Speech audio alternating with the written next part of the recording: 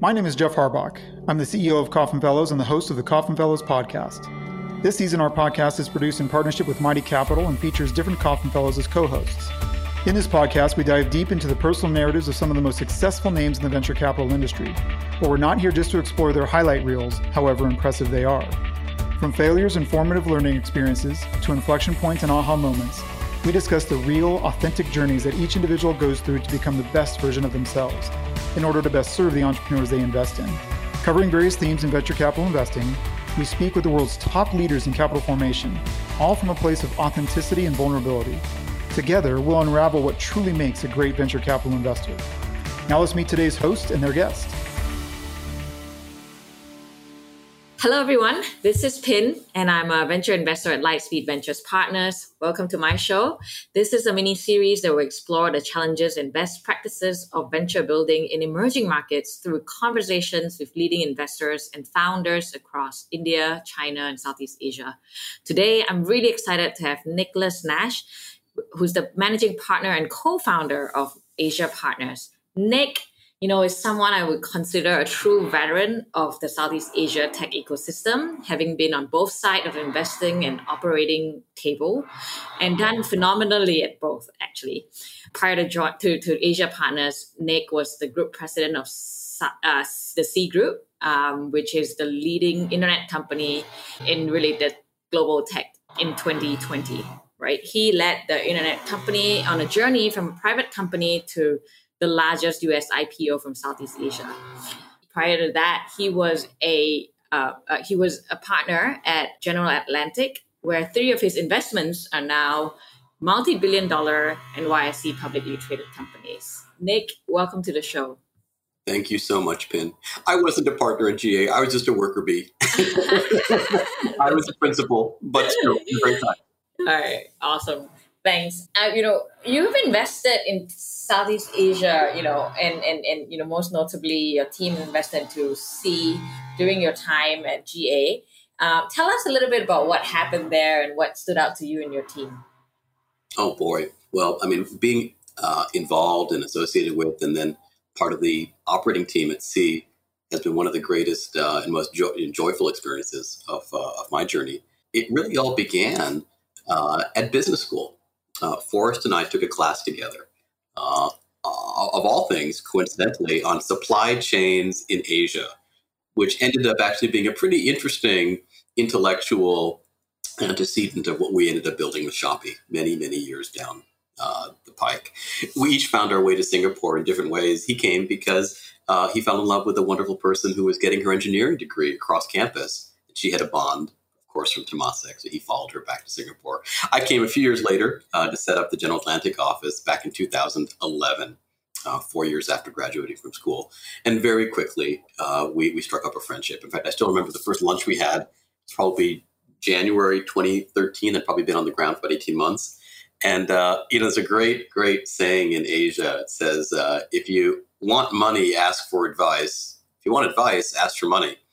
He took me out to lunch and asked for advice. You can see where this is going. Right. And not long afterwards, we became shareholders in C, Garena, as it was called at the time. And we were struck by something that was just so impressive that what Forrest had done. He had built a net income positive business on a very frugal budget. And I think that's a central observation that I'd love to talk more about today. And hear your thoughts, Ben, which is capital productivity is the ultimate test of skill in business. It's amazing how deep you can dig into a mountain when you use megatons of explosives. But imagine building a tunnel with just a spoon, Shawshank Redemption style. That's pretty incredible. And in a fun kind of way, it turns out that some of the largest businesses, the very biggest businesses in tech, about 70% of them were built on a relatively modest budget, all things considered.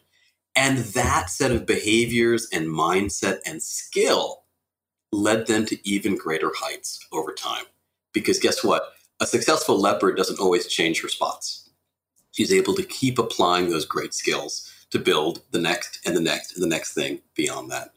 So when we saw what Forrest was building and how profitable it was at such a young stage, that was a pretty strong clue that he was a truly gifted entrepreneur. Interesting. And then you kind of switched side to join him. What was the thinking behind that thinking? Well, we had a very clear culture at General Atlantic. To use the military metaphor, when the drill sergeant says jump, your only response is, how high, sir? Mm-hmm. Right? Mm-hmm. And when he took me out to lunch again, maybe I took him out to lunch the first time and he took me out the second time. I don't know, in terms of the bookends of this. But we went out to lunch in December 2014. And I was about to move back to New York with General Atlantic, next kind of, punch on the ticket, so to speak, in a hopefully a long-term career there. And he said, look, I'd like to invite you to come join us as the group president of the company. I remember going home and asking my wife what she thought. And in not so many words, I think she told me, you idiot, why didn't you accept on the spot? Be decisive. But no, at General Atlantic, the culture was when an entrepreneur asks for help, you everything gets put on hold. The entrepreneur is the customer. The entrepreneur is the person doing the hard work. The entrepreneur is going through a world that often does few favors to people trying out new things or building their own business, bumping up against lots of incumbents. So when the entrepreneur asks for help, there is only one answer. It's how high, sir? That's a great story. And your wife must be really proud of her decision. Oh, absolutely. Absolutely. I mean, I have to be perfectly honest, in our family, she's the real entrepreneur. She's also part of the Kaufman program. She's Kaufman 23 and has gotten so much value out of it. So just a big shout out to Jeff Harback and Phil Wickham and the whole gang, Jason Green. What you have created is something very, very special. And we're really grateful to be part of it. Yeah, I'll detail that as well. Bring us behind the curtains about what you learned and saw during your time at Sea. Like, what do you think from the insider now that you're over there, right? Like, what do you think made that company a success? Gosh, it's interesting to talk about it in hindsight. Capital productivity is a big part of it. But the capital productivity in some ways is the result, not the cause, right? It's almost like saying you had a good report card come June or come December, but that doesn't really explain how you got to that Exactly. point. One of the most important aspects of our culture, and I credit Forrest immeasurably for this, is we always felt that we were a very poor company. Whenever anybody thought that we had a big budget to spend, that person was very clearly spoken to and said, look, we really don't. We have a bunch of different mouths to feed inside the organization. We're going to distinguish ourselves based on the skill and the creativity with the way we do things. And that manifested in so many interesting ways. When you look at Shopee, I always say there's 5 ways to grow an e-commerce business, and Shopee was really creative about using the most efficient of those 5 ways. Specifically, you can subsidize the product. You can run tons and tons of TV advertisements and outdoor billboards. You can do tons and tons and tons of online marketing. And then you can also provide a voucher for shipping. Now, why is shipping the elegant solution? Well, go no further than Jeff Bezos with Amazon Prime. He learned very early on that the customer is willing to pay full price for the product as long as the shipping doesn't become the frictional point.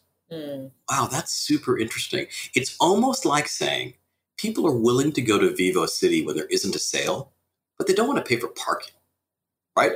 The nickeling and diming shouldn't happen on the small things like the parking, right? They're more willing to go buy a very, very nice shirt or home item or whatever. And that was brilliant because by providing a targeted way to sort of make the final cart transaction not get abandoned, you were encouraging behavior. You were encouraging repeated behavior. And once people had already bought a bunch of different items, they got more comfortable. There was less of a need to do that. In fact, one of the most elegant things about e-commerce as an industry, it's a really fun intellectual kind of case question when you're interviewing somebody for a job. I'm going to use some round numbers, but the numbers might be different country by country. If you have heretofore provided free shipping above $15 basket, and you suddenly say, now it's going to be free shipping above 20. Pin, what happens? What do you think? Free shipping used to be above 15 a basket. Now it's above 20 a basket. What's going to happen to the number of items you sell in the 10 to 15 zone, the 15 to 20 zone, and the 20 plus zone? What's your answer? It just all go up because people are habituated to the free shipping. Well, hold on a second, but take it step by step. So free shipping above 15, that was last month. This month, free shipping above 20. 20. All right. So what is going to happen to the number of items you sell between 15 and 20? Is it going to go up or go down? It'll go up. Would it? Because now free shipping is above 20. Oh, the 15 to 20 will go down, and then right, exactly. And what happens to 20 plus? Does that go up or down? It goes up. And what happens from 10 to 15? Or modest change. I mean, nothing's really, no action's happening over there, right? I mean, as it is, you weren't getting free shipping for that anyway. You're still not getting free shipping for it. Sure. Okay, so be it. What happens to your average sales price, meaning your average basket size? 10 to 15 goes down in number, but 20 goes up. Your average basket size, if you do this the right way, in a very elegant way, should go up, at least after a week or two of equilibration. So what have you done? It's what behavioral economists would call nudging. You've nudged them. Exactly. And you do this 5 times in a row, and pretty soon, now free shipping is above 30. And you can do this at different moments in time. You could adjust it for Singles Day. You could do different countries. Wow. Now, imagine you hadn't gone down that path at all. You went down the path of just tons and tons of discounts to the product. Guess what? You start pulling that back. Elasticity is your enemy, not your friend. So there's some very elegant things you can do. And these things, I would say, nothing sharpens the minds more like frugality. Right? A thick wallet is inebriation for the entrepreneurial mind. And a thin wallet is a great way to have a clear head. Right. That's such a great example. And for those, I guess, I'd say investors thinking about moving to an operating role, what did you have to learn or unlearn coming from then the investment side to the C Group? Well, I think a lot of people that have grown up in the professional services environment develop what I would call, and forgive me if this is going to sound a little unkind, it's not meant to be, but it's meant to be real. Yeah, it meant to be real. They develop premature gravitas. Why? Because when you're selling your ideas and you're selling your firm at let's call it what it is, a relatively high billing rate, the expectation internally, if not so much externally, is that there has to be a certain demeanor, a certain tone, a certain stylistic aspect. But I have often felt that there's often a trade-off between gravitas and substance. Not always. But when you see a Silicon Valley wearing turtlenecks and T-shirts, sometimes it's a reflection not just of being counterculture, but of actually trying to focus a lot more on the substance. Let the product speak for itself, or let the results speak for themselves a little bit more than the words speaking for themselves. Right. And I think one of the most important things that I always recommend people in professional services to do is to go work in a real operating company. Because what you unlearn a little bit are some of the habits of speech, some of the habits of interpersonal conduct and interaction, and you begin to be judged by not how you talk, but what you do. It's super important, actually. Later on, you can pick up some of those rhetorical skills again, perhaps, or perhaps not. Perhaps not. Actually. Perhaps not, but maybe some of them have a value and a purpose in moving groups, leading groups and whatnot. But if you can combine the oratorical skills of professional services with the substantive doing skills of operations, boy, that's a neat combination. That's a powerful chemical reaction. I'm always puzzled how few people make that leap.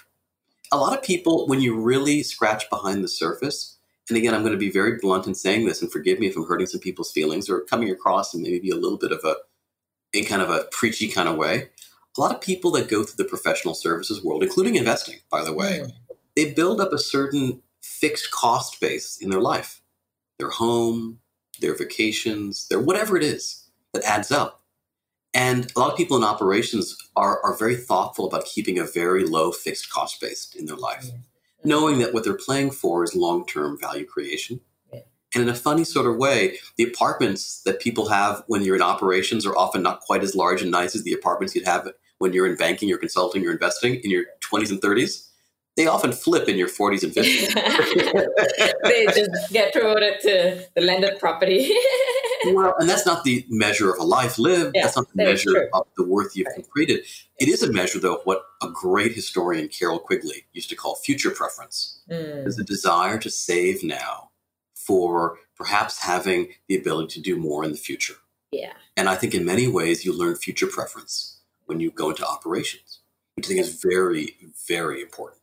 Excellent. So I couldn't recommend it more. And as we were chatting about at the beginning of our call before we began the recording, in our firm, no one makes partner, no one makes managing director, no one even makes VP or director until they've already spent a number of years in an operating role.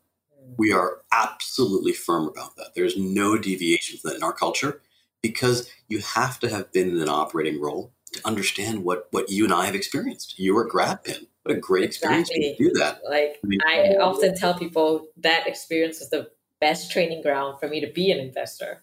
Because otherwise, I totally agree. There's only one school worth going to in this world, with all great respect to people that have, worked hard to get into some special schools. Yeah. It's the school of hard knocks. I've been waiting for someone to have an SOHK t-shirt. I'd proudly wear it every day. Awesome.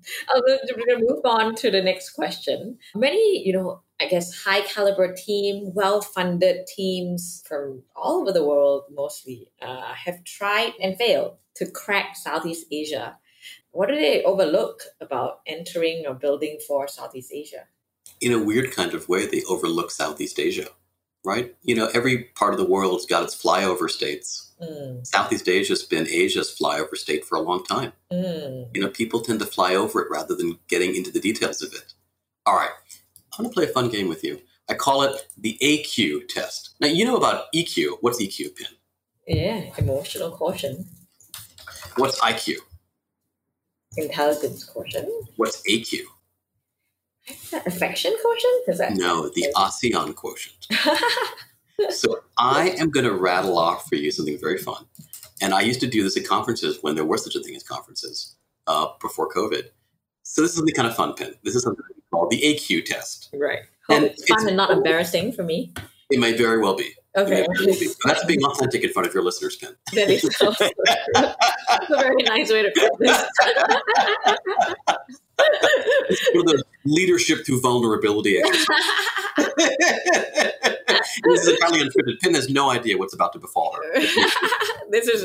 Do not try this at home, guys. Going on a live podcast and getting. All right, dear friends at home, this is highly career limiting. And Pin's yeah, no, you're going to do great. You're going to do great. I'm about to show Pin the 25 largest cities of Southeast Asia. She was asking the question, what do maybe operators or investors or maybe folks coming in from abroad to launch businesses here, what do they not get about Southeast Asia? And my answer was, what they don't get about Southeast Asia is Southeast Asia. So, have you been to Manila, Pin? Okay, so that's 1 point. We're going to keep track. Audience, just keep track with this as well. All right. Have you been to Jakarta? I have. Have you been to Bangkok? Of course I have. I'm from Bangkok. One would think. This is the are you awake question. Have you been to Ho Chi Minh City? I have. Have you been to Kuala Lumpur? Yes. Very good. Have you been to Singapore? Yes. One would think. You're in there right now. Yeah. Have you been to Yangon? Yes, I have been to Have you been to Hanoi? Yes, I have been to Hanoi. So far, Pin is 8 for 8 so far. A true Southeast Asian investor. True Southeast Asian investor. Now, we're going to make it a little harder now. This is one of those, like the GMAT, it's an adaptive test. It just got past the first part. Have you been to Bekasi? I have Bekasi. Very good. 9 for 9. Have you been to Surabaya? No, I haven't. Uh-oh. Hey, so 9 for 9 is very impressive, though. So, okay, so far, keep count. Keep counting your end. Yeah. Have you been to Depok? I have been to Depok. Very good. Depok is the same size as Manchester. It just happens to have grown 22 times in the last 60 years. Yeah. How's that for a CAGR? Have you been to Bandung? No, I haven't. Okay, I haven't. Bandung. Yeah. Keep count. Tangerang. No, I haven't. Tangerang is the size of Baltimore. It's huge. Yeah. Medan. Yes, I have a friend from there. Very good. Yeah. Phnom Penh. Yes, I have Phnom Penh. Okay. Semarang. No, I haven't. Okay. Davao City. Yes, I have. Wow, impressive. Just Palembang. no, I haven't. Okay. Kanto in Vietnam. No, I haven't. Kanto is the size of Stockholm. It's grown 25 times in the past 60 years. Yeah. Makassar. Makassar, no, I haven't. Okay. No. Batam. Yes. Okay, great. Batam has grown 29 times. It's larger than Munich. It's a city right now. Mandalay. Yes, I have. Wow, impressive. Chonburi. Yes, I have. Samut Prakan. Yes, I have, but not Must have, travel. right? Yeah, Even- but it's not common. So. Samut Prakan is the same size as Prague. It's grown 59 times in 60 years. That's, literally almost as many times as the number of years. Yeah. Haiphong. No, I haven't. I haven't. So what's your total number, Pin? Less than 20, almost hitting 20, hopefully. You are one of the highest scores I have ever heard. There was only one person I've ever seen that got to like 22 or 23. Okay. It was an audience of about 600 people, and I asked him to stand up, and I said, "So, sir, how many years has it been since you retired from MI6? Yeah.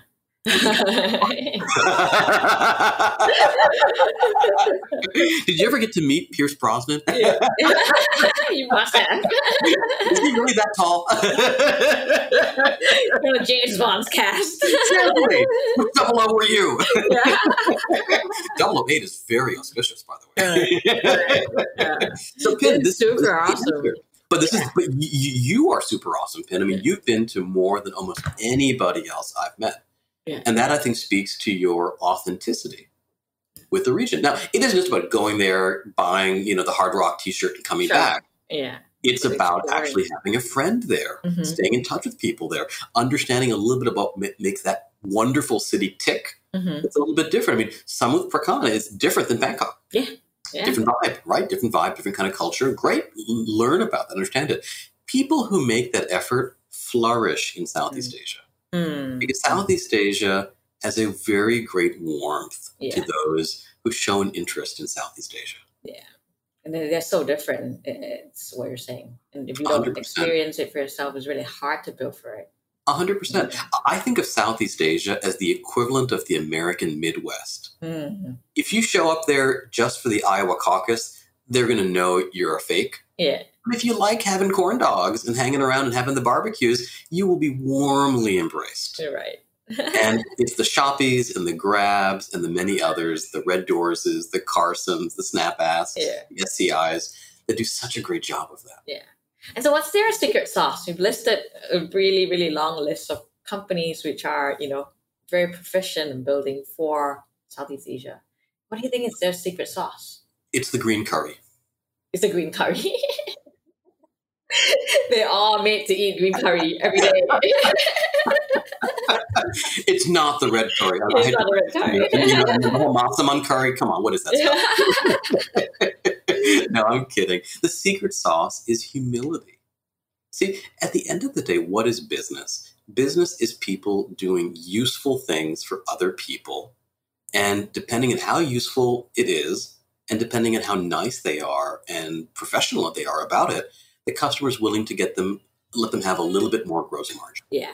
See, at the end of the day, gross profit, or the percentage of your revenue that's gross margin, is the single best sign.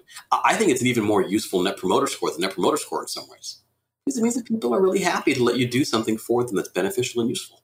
So if you immerse yourself in the culture, you show great respect to the real Southeast Asia, then you can't help but have your customers be your coaches. Yeah. And then they'll pay you for it. Yeah. Now, a great coach still requires the player to work hard. Yeah. But it's a lot easier to win on the pitch if the coach is rooting for you. That is true. Now that you're back in the investing world, tell us a little bit more about the gap that you're trying to fill in Southeast Asia with Asia partners. Well, now that we've raised our fund, we've stopped talking about it. Okay. We'll skip this question. What gap? No, we love talking about it. The really interesting thing about financial services, broadly speaking, is you'd think that something as fungible as a baht or a dong or a dollar ought to basically flow wherever it's needed. It's almost like the postal service. If the letter's got to go there, the letter will go there. Yeah. But in a funny kind of way, there is topography in financial services. There are valleys and there are mountains. And they're often quite independent of the actual demand profile or latent demand profile. There's a bunch of reasons for that. But the analogy that we love the best is, Pin, that feeling of going to the kitchen, you fish out that little plastic ice cube tray that comes standard with every freezer. You stick it under the sink, and that blast of water hits one of those cube holes. And one of them gets overfilled and the rest of them get underfilled. Kind of a little bit of how financial services works. The further away you are from where people's attention is focused, the proverbial eye of Sauron in the movies, the less capital you're going to get. And for many, many years, Southeast Asia has been a quiet suburban cul-de-sac, a country road, as opposed to the main ECP or the main I-95, using the American analogy of capital. What does that mean? That's a great time to raise capital for startups in China right now. Yeah. In fact, in our analysis, at almost every stage, 1 to 20 checks, 20 to 100 checks, 100 plus, that was up double digits in 2020 versus 2019, and 2021 is going to be a pretty good year as well.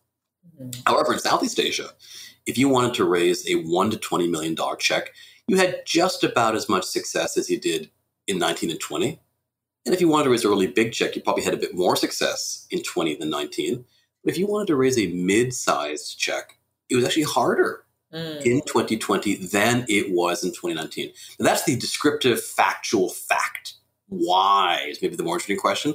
There's 3 factors that we would guess at, but this is an imperfect science. I mean, we can sort of observe a fact, but wonder why it is the case. But the fact is the fact. Number 1. It's a lot easier to write a $3 million check over 4 Zoom calls than it is to write a $30 million check over 8 Zoom calls.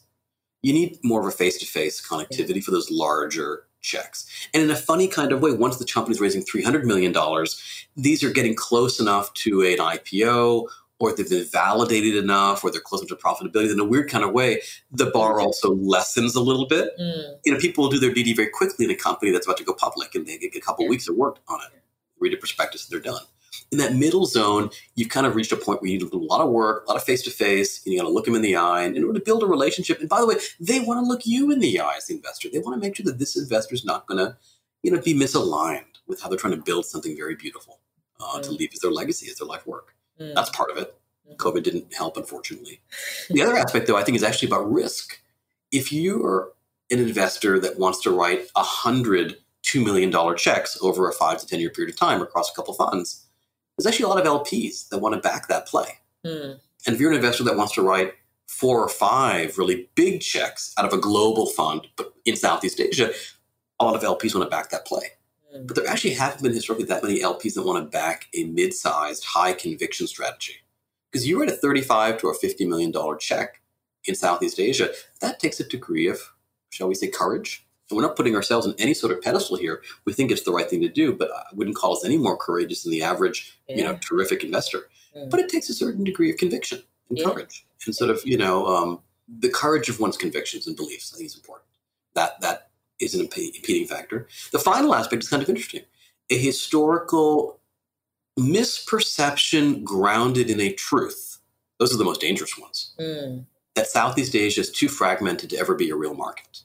Everybody that had that view and didn't buy C at 15 doesn't own C now at 280. Or who didn't buy Grab, or didn't buy Lazada, or whatever, Red Doors, or whatever the case may be. But actually, I think what's very interesting is the perception of a region being fragmented for all sorts of different reasons is changing now to a reality of the region being integratable in the same way that Western and Central Europe is integratable. Look at Unilever. Look at Nestle. Look at Airbus. I mean, these are countries that used to be, flinging chemical gas at each other in the 1918.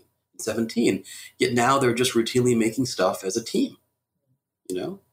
I mean, all we're missing in Southeast Asia is our version of the Eurovision Song Contest. Right? Because actually the region is coming together. Pre-COVID, look at the 10 most frequent daily flights inter-country, international flights. I think 3 or 4 of them globally, the top 10 were in Southeast Asia. Yeah.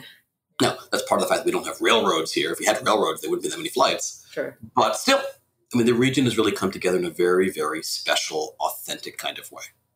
And that, I think, is really cool to see. And it's still a misperceived fact that creates a little bit of an opportunity for entrepreneurs as well.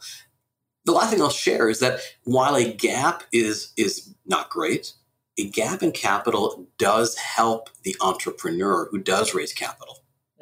Because why do gross margins compress? Part of it is the customer doesn't think you're doing a great job. A competition as well, an over sort of saturation. You remember how in 1983, Phil Wickham loves telling me the story. He's right. There were 200 plus Winchester hard drive companies founded, 83 and 84. That coalesced into basically 3 players at the end of the day over 40 years. So much value destroyed. Remember the Groupon wars of 2010, 11, and 12 in China and Southeast Asia? How many are left? Very few. Very few. But in an environment where there's maybe 4 companies or 5 companies that get a Series C check, even 2 or 3, it lets every company maybe have a little bit more space to kind of find their own inner uniqueness and journey and path.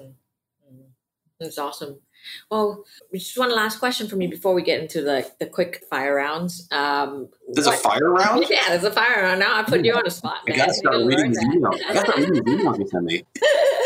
But before that, I wanted to also just think about, have you shared a little bit about how have your investment philosophy changed, and maybe weaving into that, like, what do you, how do you coach your investment team in terms of, investing philosophy? I'm not sure I coach them. I think they coach me. They're wonderful. And we're so fortunate to have a Thai, Khun Brook, a Vietnamese, an Indonesian, a Singaporean, and 3 of our LPs are 3 of the most prominent families of the Philippines, and also one of the most prominent families of Taiwan. So in what we always very respectfully and warmly call Greater Southeast Asia, we feel so grateful to have that kind of coverage. One of our first investments is one of the largest companies of Malaysia, Karsam. So really feel grateful for the ASEAN-ness of our team. And I wake up every day realizing how little I still know. That's Asian, but grew up, not in Asia. Right. And I've come here in the middle of my life. So very much that. But one of the things I think we really feel is kind of special as well, maybe not special, maybe the wrong one, I don't know what it is. We enjoy it. Is as a young firm, we're creating a lot of internal maybe knowledge on a first principles basis. We have this fun tradition we do where every Monday we have a deal IC, investment IC, and every Thursday we have a thematic IC. And we have multi-episode memos, almost like a story arc. Right. So we call them chapter 1, chapter 2, chapter 3, and anybody can write them. So somebody can kick off chapter 1 on a topic, like what does a network effect really mean? Or how do we want to balance risk and reward? And anybody else, just first come, first serve can write the next chapter. So it becomes almost the thesis version of a chain letter. And, and it's really cool actually, where everybody is teaching each other based on things they're thinking about a lot. So I think we've tried to use the time we've had that we're not in airplanes this past year and a half to work a little bit on some of that IP. And I think an organization that continually relishes in sort of creating IP and knowledge, in part just by teaching it to ourselves, is it's fun because I think we're still doing, foundational stuff, but on that edifice, we hope to be able to build a second and third and fourth story over time. Right. That's an important part of our culture. We really love it. Right. Really love it. That's awesome. Love to read some of these IPs one day. Well, come work for us. Oh, gotcha. We'll come to the tail end of this. 3 last final quick questions for you. First, what makes a great VC? Humility. What advice would you have for your audience of investors or innovators? Read. How do you stay sharp? What book, podcast, or blog inspire you? Oh boy, I stay sharp by learning from my colleagues. I try to read as much as I can. Having 2 small kids, it means I'm reading a lot of How to Train Your Dragon and Andy and Terry in the 13-Story Treehouse. A lot of these things, But all that said, we actually began Charlie the Chocolate Factory last night, which is one of the great stories of all time. It is. But no, I think reading, one thing that I've discovered is kind of a fun hack. Reading books about the world and about industries and companies written by journalists, I think is so interesting. Because a journalist will often cover a story for a year or 2 and then summarize all the pieces and how they fit together in a book. Mm. And some of the best books for the tech industry have been books written by journalists about a moment in time. Yeah. I relish those a lot. Yeah, those are great insights. Awesome, Nick. Thank you so much for, sharing your experience and insights with the audience today. Even, me being in Southeast Asia for as long as I have been, I've learned so much from you. So thank you. You're very, very kind. Cup and Crop. Thank you so much. That's a wrap. Tune in next week for another candid conversation on what makes a great VC investor with your host, the Kauffman Fellows.